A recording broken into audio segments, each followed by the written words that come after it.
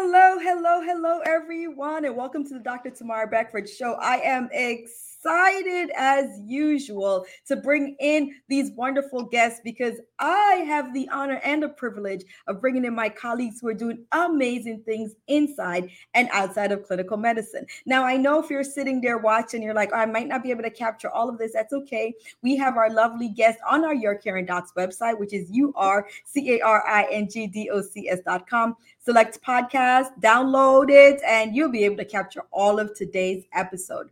Now, the stars were trying not to get us together, but nothing can hold us apart. Am I right, my lovely guest today? So even though the internet stars and the Wi-Fi stars were keeping us apart, the magneticism kept us together. And that's why we'll be able to bring you this wonderful episode today. So my guest, we are going to talk about the journey from being an OB-GYN to best-selling medical thriller author. So my guest today, he's a graduate of the University of Pittsburgh School of Medicine. So all my Pittsburgh grads, yay, you got one of yours.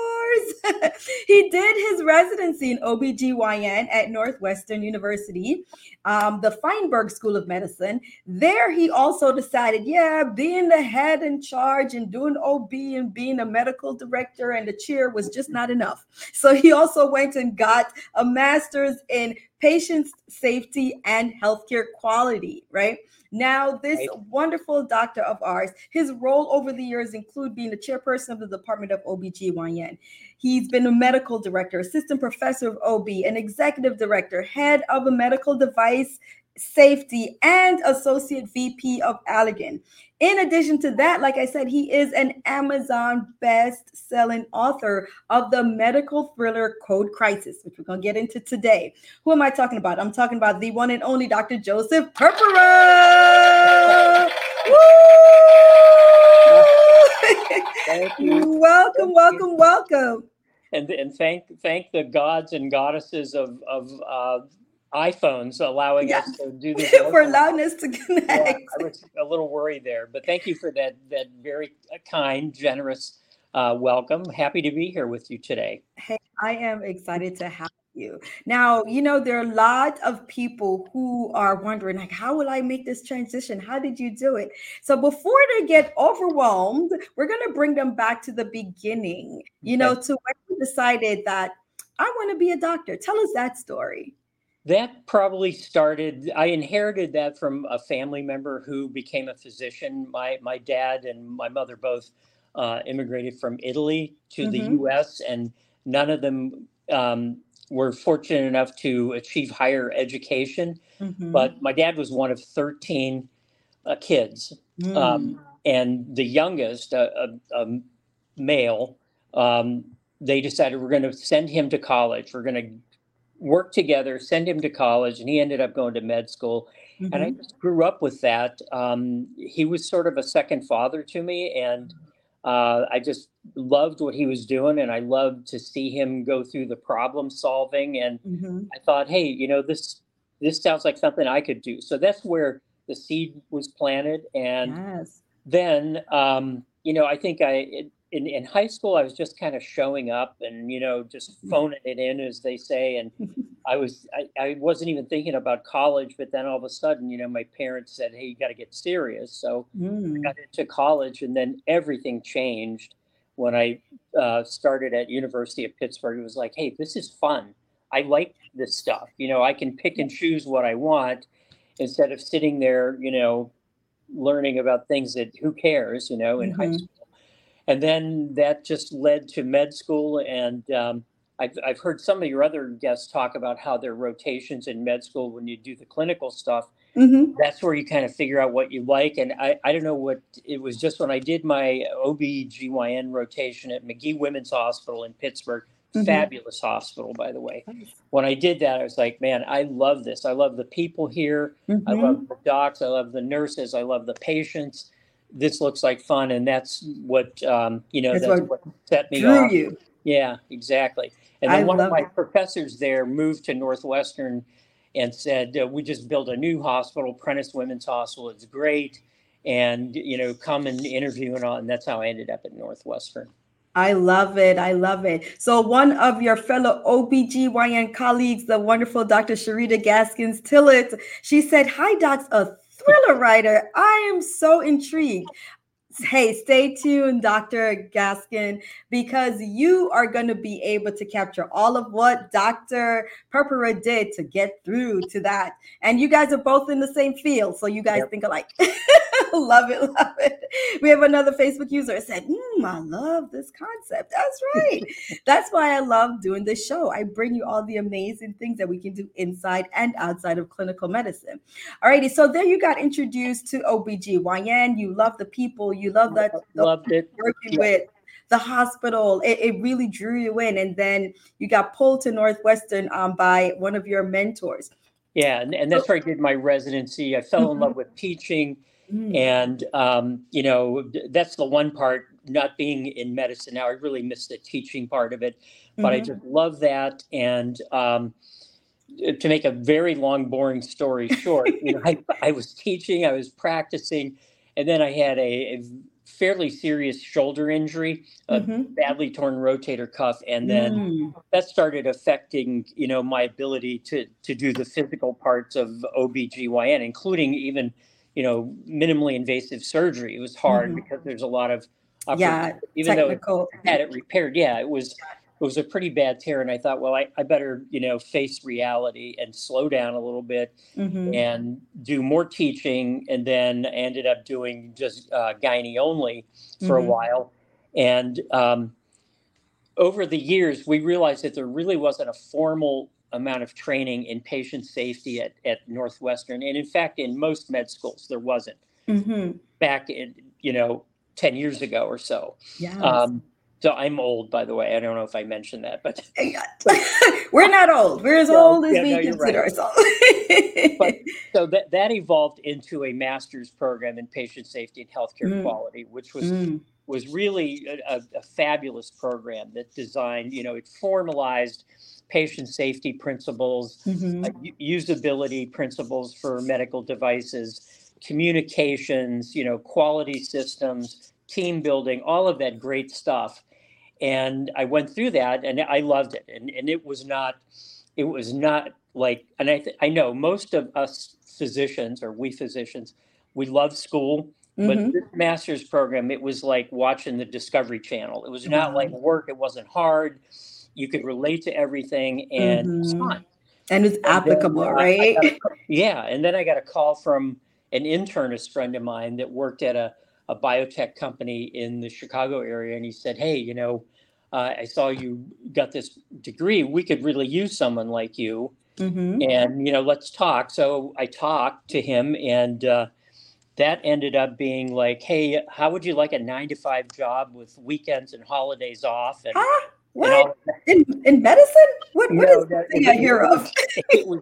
That's when I got into industry. When I ended up working in medical device safety for a biotech Mm, company, and then people there at that company ended up moving out to California, and that's how I ended up in Santa Barbara, California, with Allergan Medical, and that's where I am now. We're a part of AbbVie now, yes. so. Mhm. Um, that's the journey, and I think that makes sense, right? It's sort of Absolutely. convoluted, but No, no, um, no, no, no. As we follow along the journey, and I think that what you have highlighted is some of the skill sets that we have in medicine. And I know that you've interacted with those of us who have this medical training. Sometimes mhm. we don't realize how well we can apply that Oh, outside, yeah, and to even use it in the patient safety realm, to use it in the biotech realm. We have people who are doing these technical things but wonder, how can it apply when we leave the lab? And you have the out of lab experience to really help to connect, to improve upon what the theoretician has. You can say, hey, this is how it shows up yeah. in real life. And so, yeah, absolutely. The journey makes a lot of sense. It does. And I think, physicians, you go through that training, even if you don't enter as a leader, you come out of med school and residency and clinical training as a leader and a Absolutely. communicator, even though a lot of us don't understand that we're doing that. Mm-hmm. And some are better than others, and that was Mm-hmm. a big part of, when I was teaching med students, teaching them how to communicate properly and, Mm-hmm. videotaping them with a patient interaction and saying, let's sit back and look at this. And what are you seeing here? And, look at the body language and look at how the patient's responding to you and what you're saying. And then you learn that. And Mm-hmm. even if you don't get that sophisticated and do the videotaping and feedback, you learn trial and error. Absolutely. So and you're fit for so many other fields, and even that has managed to change the track that Mm-hmm. people think of when they go to med school. At Northwestern, um, there's so many combined programs like medicine and law, medicine and bioengineering, Mm-hmm. medicine and public health. So it's, you don't have to do that in one sitting, like start to finish. You can come Yes, back and get any of those advanced degrees, absolutely. and take you where your heart is pointing. So, Mm-hmm. um, yeah, we have we have the ability to change our lives and hopefully change other lives as well. That's so interesting because if you really think about the day-to-day life, when you're practicing medicine, as Mhm. you say, um, you do enter in and leave out as a leader with a lot of soft skills that you are not keeping in mind because we're so used to thinking of just our hard skills, which is, can I do the operation? Can I? But there's so many soft skills, as you mentioned, interacting with the patient. Once you enter the room, you have learned how to get a sense of, am I stepping into a room with someone with resistance or am I stepping into a room with someone who's open to whatever I'm presenting? If they have resistance, you have these soft skills where you can help them to break down that barrier because you can determine if the resistance is due to anger or is it due to being afraid. And you work all of these, and then when you leave informing the patient, empowering them. But that, and also the fact that you don't have a lot of time to do it. So Exactly. you're using a lot of these soft skills that you've honed in because you're doing it over and over and over again And I in think one day. you hit on something really important there. You learn how to listen to people. I think Mm-hmm. that's the key, and that leads to success in anything that you're doing. But Yes, much more so in medicine than others. You absolutely. learn, that's a big skill that you come away with. And even with the time distractions, Mm-hmm. never will patients be rewarded so greatly if you just take a breath and sit and listen to the patient and listen, what Mm-hmm. is the story, and then take it from there instead of, I've seen the studies where you walk into a room and the doc makes a diagnosis within like 25 seconds or something like that without any, just looking at the presenting situation, the chief complaint, whatever, Mm-hmm. and then you've made up your mind. You can't do it like that. And that Yeah, doesn't the work outside information. of medicine either. Yes, yes. No, no. A lot when you say listening to the story, it's so important because as I've even said in a lot of these interviews, sometimes it's just one phrase Yeah. that the patient says, and then it changes the whole trajectory. And you're like, oh wow, Mhm. wait. And they said, well, I didn't realize if it was important or not. Exactly. Yeah. you know so it's definitely a great skill that we pick up if you use it to your benefit. Now as you're there doing OB-GYN and all these additional skill set that we says that you built up, you're teaching, you're helping the newer set, you're molding the students into being better, not just physicians but leaders, because we said once you step out of school you really have a lot of leadership qualities. When did writing start to creep in, or has it always been there in the background? Um, I think it's always been there in the background, even though I opened with saying, I was a loser in high school and didn't care about I school. didn't hear that part. I loved English, and I had an English teacher. I'll never forget her, Miss Mhm. Rudzinski, who made us read Shakespeare. And I was like, oh my God. But I just fell in love with Like it. I'm getting tongue tied, Miss Rudzinski, in the thou, sis, and sithis. Yeah. Exactly. And then, so that was, I just started reading, and that lit the fuse for me, Mm, continuing to just love reading and getting immersed in fiction and dramatic literature. And mhm. I almost had a minor in English in college. So I took a lot, and I've always been a reader. And I think if you're a reader, then you're a writer, Yeah. basically. I mean, if you read, you know basically how to write stuff. And then I was just thinking, I'll take some notes and start a journal. And this was, years and years of, you know, having legal pads with random notes and thoughts on them. Mhm. And then I thought, I could turn this into a book, and I didn't know where to go. Should it be about medicine? Should it be fiction about medicine? I Mhm. really love thrillers, and then I started putting those pieces together. And there's a little romance in my book too, and who doesn't like that? Hey. Right? So I just, said I'm going to get serious. And then with the pandemic, okay, you can't go Mhm. anywhere. So Yes. it's just me and my MacBook basically. And I got to tell you, with all the stress of everything that we all go through as physicians, whether you're in Mhm. clinical medicine or in industry or teaching or whatever, when you sit down and open your laptop and have that blank page, it's the cheapest, most effective psychotherapy you can ever Yes. imagine. You can be anyone, you can do anything, you can go anywhere you want to go. And for that time that you're sitting there engaged with writing, Mhm. it was really therapeutic to me. Ah. um, you know what I I mean? It was sort Yeah. of the opposite of, like, you got to write a 25-page paper for a class or something, or for No, a you report or got something. deep into your Yeah. imagination and the created this world that allowed you to really pour out. Is this your first book, by the way? First book, yes. And And you already got a bestseller. I'm just saying, it's not like we're saying that the starting you got to start the bar high, right? yeah, I just, I'm so fortunate to have had that happen. But Hmm. I think, it's a fun read. And Yeah.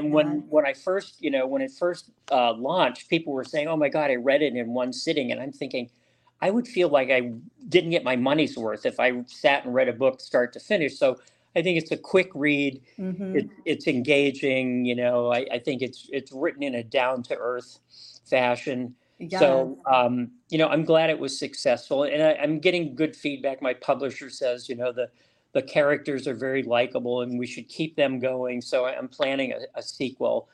So I'm, Love I'm it. jotting down notes and thoughts, random, pieces of information that hopefully will come together in the next year or so. I love it. Alrighty. So now we're in the pandemic. When you started writing and just really hunker down, because I mean, Yeah. where else were we gonna go? Yeah. Right? And you started to hunker down, did you pull from these stacks of legal pads of notes, or did this story just emerge as a new story? Great question. Mhm. So I think the salient things that resonated with me from that stack of notepads Mhm. were in my head, Right. and Mhm. that's where it started. And I took, like, the conceit of it a long time ago was a physician stumbles into a terrorism plot and becomes sort of this reluctant hero. So Mhm. just building on that theme and taking modern occurrences Mhm. and you know happenings in the news and happenings in real life. Mhm.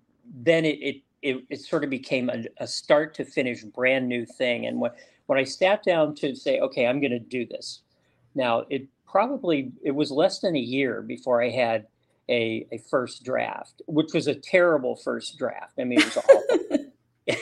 But the skeleton was there. Yeah, it was The meat exactly. and the bones needed a little help. Yeah, and they were a little ugly at times, but it's discouraging too, because I was fortunate enough to meet someone that connected me with an agent And the agent was really very helpful. And it said, Joe, people don't have time to read anymore. This is way too long, and I think the first draft was like 100,000 words, maybe a little over. And she was right. It was too long. But then you're like, oh my God, what am I going to cut? All of this is important. Well, yeah, exactly. And she was like, it's important to you. And you know what? You don't burn it and delete it and erase it. Put it in a pile of like good stuff to use later down the road. So you don't, it's not like a permanent thing, but man, that was hard. The editing process, editing your masterpiece, but you just don't understand. Yeah, but wait. Exactly. Like, but that's important. Got it. Right. And that, truth told, it was really exciting editing because you can see how things change in a positive way. And to anyone that's contemplating writing, don't give up on your principles. If there's things you feel really strongly about, just make the case. But at the same time, realize, you have to sell this to people, Right. So, I mean, that's true in everything in life, right? I mean, absolutely, you got to deliver value. So it all made sense. And I would say, whether it sells or whether it doesn't, I don't really care. I've learned how to write a book now. And I think down the road, I can use those learnings and grow with that and come up with better outcomes. This is just like medicine, right? Yes. It's just like, I don't need to use Levaquin for a bladder infection. There's a lot of cheaper, just as effective medications for, exactly. So that's such an important point that you made, which is I have now evolved into a person who knows how to write a book. So this process was hard. I mean, as an OB-GYN, I'm going to use a phrase or an analogy that you might understand. It was labor. Exactly. Push it. But at the end, you have a new skill set. Exactly. And, you just connected something in my mind. Labor, that's where a lot of those notepads got entries. When you're sitting there waiting for someone, you're on call the weekend and someone's like, 1 centimeter with a ruptured bag, and you're going to be there a day and a half. There's a lot of free time on your hands. So, that's where a lot of those thoughts got written down. I love it. And this sense of this additional skill is something that I have learned it too. And a lot of times we feel when we have exited, I will say for us, it's medical school because that's where our professional training lie. But there are a lot of other professional schools that when you put a lot of time and energy to acquire the skill set to graduate and you're also working in that field, there are other skill sets that you either started or that are available to you to help to offset what you're learning or to augment it. Yes. But when you find yourself at a point that you are learning that, we have to just remember it will be labor. It doesn't mean that this isn't something I should do. Correct. Oh, it's not going to work because they said that my first draft is horrible. That means that I'm not a writer. No. Yeah. No, that means, your first appendectomy probably wasn't that great. You know what I mean? Absolutely. So it's a learning process. It's a learning.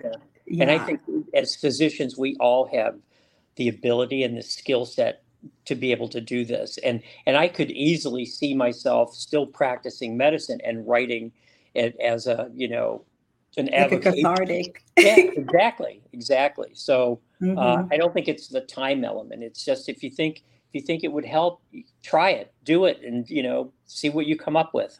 Love it. All righty. So code crisis. So you gave us a little bit of I would call it 2 or 3 sprinkles on the ice cream of what code crisis is. I only have a red, a green, and a red sprinkle on my ice cream. So just give us I mean, I don't want to take away from the book because Sure. I saw that it says, I've read all your reviews and they're like, this is good. This is good. So I want others to come and get the book. But just give us an idea of the plot to just Well, thank you for saying that, by the way. But so the plot is, it starts out, the opening scene is, and I don't know if this is a good first line or not, but it's what we went with. It's like, I'm probably going to misquote it, but one thing we learn in medicine is how to bury things. So right there, yes, sir. Especially if it was traumatic. You know, and it's a little scary. So it goes on that that's the opening statement of a doc who's on call in a medium-sized teaching hospital and encounters a patient in the emergency room that has what looks to be like a ruptured ectopic or close to a ruptured ectopic pregnancy. And then carrying that forward, they do the surgery, and in the recovery room, the patient utters some things that seem strange to the doctor and to the main character, Vince.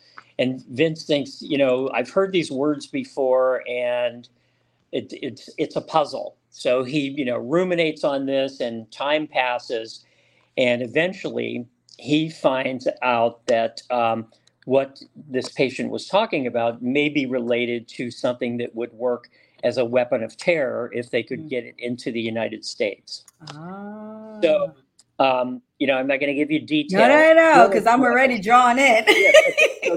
So he thinks, okay, this is a patient. I have a doctor-patient relationship. If I call the FBI right now, I'm probably going to ruin my career, you know, because way beyond HIPAA, you know, I'm violating that sacred oath of doctor-patient confidentiality. And the patient also hinted to him that she may have been involved in an extramarital affair. So that's more complication on that sacred trust. So he just says, I'm going to do it because, you know, for love and country, I don't want to have anything awful happen. And it turns out he had a fiance that did not survive 9/11. And that, you know, gave him even more conflict. What do I do here? So he calls the FBI, and essentially they send him a extremely beautiful, slightly insane CIA officer to work this through. So I might have to stop you there because I don't want to hear the rest. I want to read it. I told you can sit and have tremendous fun when you're writing a book. I love it. I'm going to stop you there. I'm literally going to stop you there because the story is already pulling me in.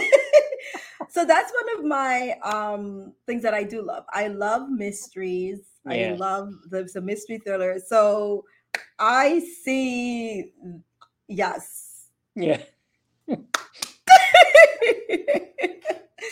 I don't want you I want the others who are watching to go and get the book, Code Crisis.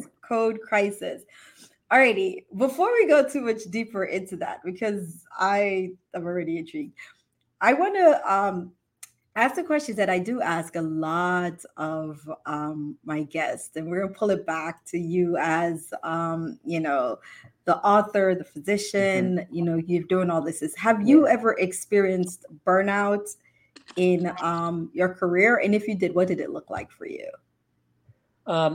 You know, I thought about this in some other contexts because in my job now, we have a lot of physicians who are leaving clinical medicine and coming in.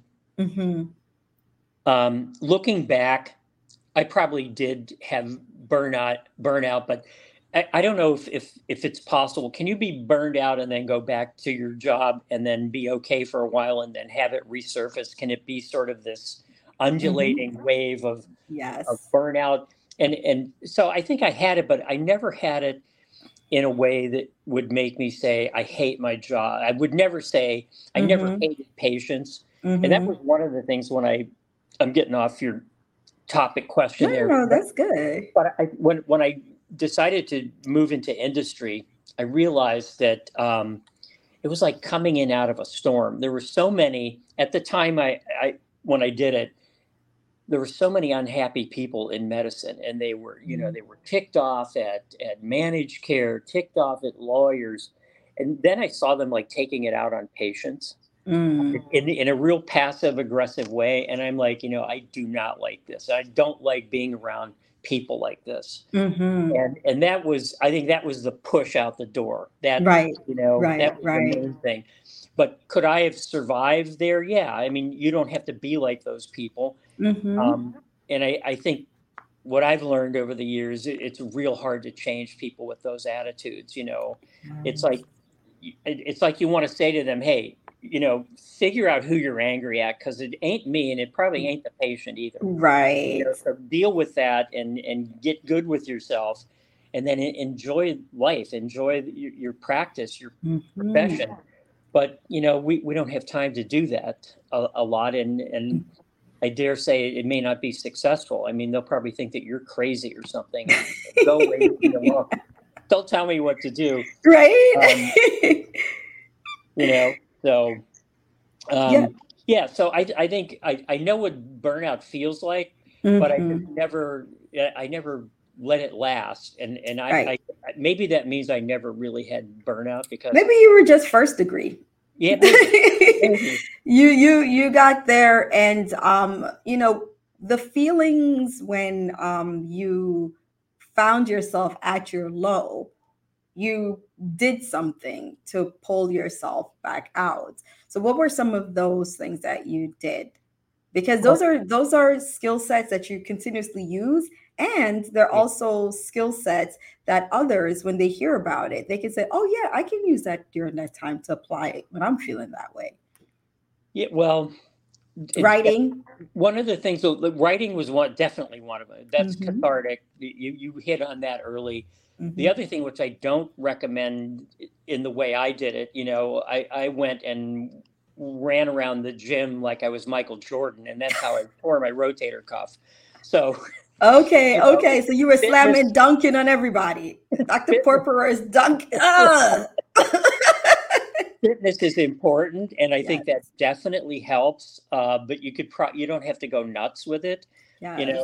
Go overboard, and I think now even like walking on the beach or like a hike, as long as there's not too many rattlesnakes around and all that. In California, there's a place that people love to hike. It's called Rattlesnake Canyon, and I'm like, why would Wait a minute. It already has the name in the yeah, name. exactly. So I think being physically active helps, but I think the real thing that helps is just be introspective. Talk to yourself, talk to other people, and help them, and have them help you see the way through to what is the real issue, what's the problem, and how can you manage that. Absolutely. And the most stressful thing you can be in is, and I think doctors have the luxury of very rarely being in this situation, is like where you've got all this responsibility and no ability to make decisions to control things. Now, I know that's changed with managed care, and that's what I hear with the people that are leaving clinical medicine and coming into industry, into biotech. They're like, they're creating all the value, Yeah. 100% of the value, but they're being led to think these patients aren't really yours. We, the health system, own these patients. They're ours, and we're giving you the privilege of busting your ass and taking care of them, and assuming all the liability, and making literally life and death decisions, and you don't have any say in things. That is not healthy. No, You know what I mean? I mean, absolutely. that's just not going to work. So, I think if physicians can somehow control that, nowadays, I don't know what the environment is like, so I'm not going to talk like I'm on the front lines of clinical medicine. I don't know, but I see and I hear stories where I think that is changing, where physicians are being, and I know it's a buzzword and a cliche, empowered, but I No, think there are. they You're have right. to. You know what I mean? They're taking it into their own hands in different forms, Exactly. which is important. And that you said it's important for the health of the physicians themselves, Yeah. because there's a lot of stress and liability with this profession. And the liability is not just the legal aspect, but you have the Hmm. mental aspect. The Yeah. decisions that you make in are decisions that affect someone else's life. And Yeah. these are humans just like you. Exactly. Exactly. Hmm. And you know, when you know you're doing, one of my best professors said, every time ask yourself this question: what's best for the patient? And that will Hmm. tell you what to do. And that even works in industry too. Mm. And we can get put in corners, you know, in Hmm. industry where here's what we have to, we've assessed this problem, here's what we got to do to fix it. And then it's like, we can't afford that. So that's stress, you know, and Yes. we learn to manage that in industry by making a business case, like, you know, Hmm. it's sort of, you know, pay me now or pay me later. Here are the consequences of this. It's probably worth spending Yes. some money, you know, Now, to number for one, protect patients, and then number two, protect the integrity and value of the brand of the organization. absolutely. You know, so again, that's a physician skill. Hmm. You know, convincing people of you know the facts of the argument and putting it together in a scientific and you know coherent way that it makes Absolutely. sense. So Yes. somehow we left burnout, and I got into a lot of different things there. But No, no, no. It's all a part of the different ways to combat it. yeah, Your one way is that you've described is really pulling on some of these soft skills that at times we forget that we have, and being able to use it in different avenues. So the skill of persuasion, because the skill of persuasion is something that we as physicians, like those who are feeling burned out, you yeah, feel the hopeless, the helpless, the what's the point, nobody's listening to me, yeah, so you feel as if you no longer have that skill, or you didn't, or you probably didn't have it in the first place, but you do have it. And to build upon that, and to recognize and to use it in other ways that brings value to you, that is important. yeah, So that exactly. that's what I pulled from that part. All righty. Well, I have a fun question. Oh, And I oh have to no, pull, I have to, yeah, we talked about rattlesnake, go easy hiking, on and me. stuff. Yeah. That's a All great right. song, by the way. I don't know if you're an Adele fan, but You're Adele? Oh, Adele, okay. yeah. Yes. Oh, yes. I love Adele. She has a beautiful voice. That Oh, was actually my revealed song. So when my oh, husband and I were revealing that we were pregnant, the hello from the outside, that's what we did. We had the picture and we sent it to the family. So beautiful. I love that. so yes, we're Adele fans here.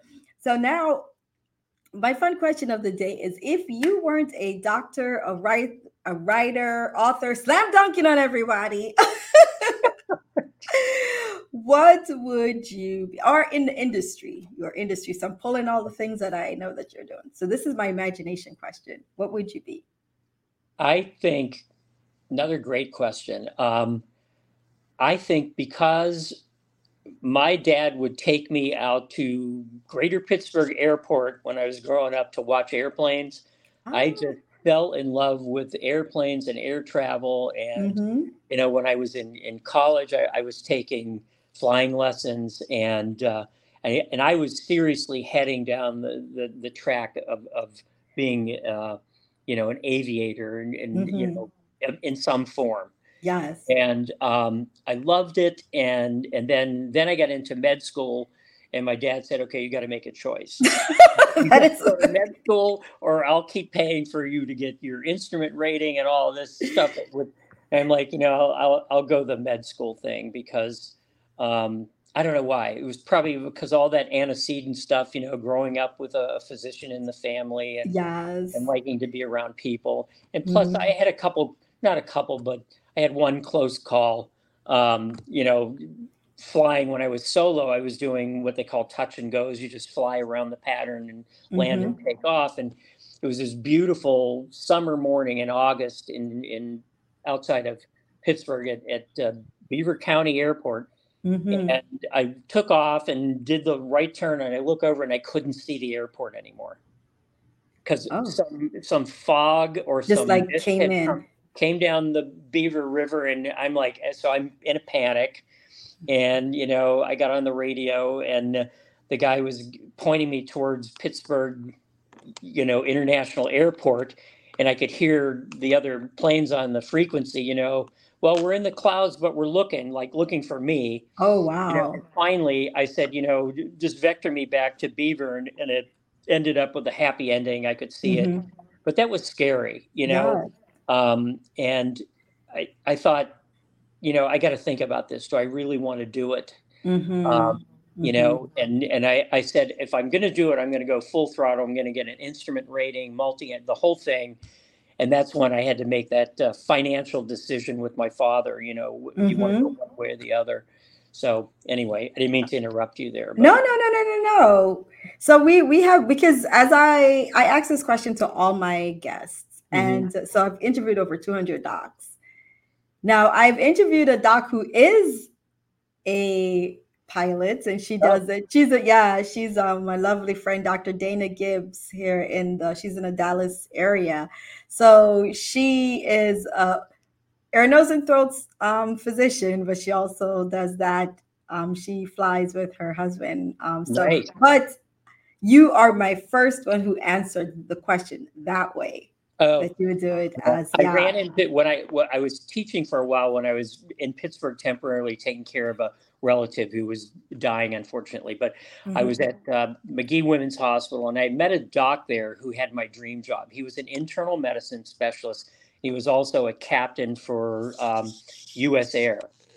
Oh, And wow. he did the Pittsburgh to, I think, Berlin. They had a flight, a direct flight. And then he did the FAA physicals for all of the pilots in the area. And I thought, God, what a great job. Had I known. Exactly. Yeah. I love it. Exactly. I love it. Wow, that's the first time that I've heard of that. I love Yeah. it. Oh, how wonderful. Alrighty. Well, So, there are a lot of people who enjoy this wonderful conversation that we're having.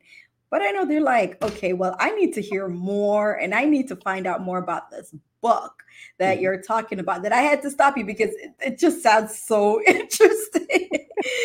The characters, you're right. You built, and this is from someone who loves thrillers, who loves mysteries, Mhm. who loves reading, and just the buildup of the character and the story, just that first sequence alone, I'm like, oh wow, yeah, Yeah. I could see. So where can they find you? Where can they find the book?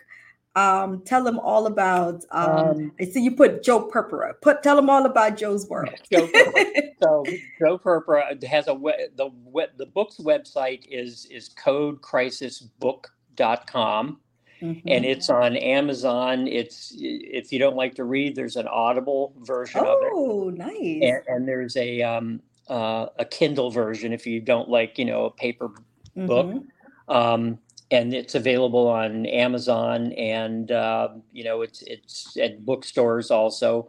And not to dwell on aviation, but I get calls from people. Hey, I saw your book in the LAX bookstore, and it was in the Santa Barbara Airport bookstore. So How it's wonderful. out there, but Amazon or whatever your go-to place is for Hmm. buying things these days, it's there. I love So it.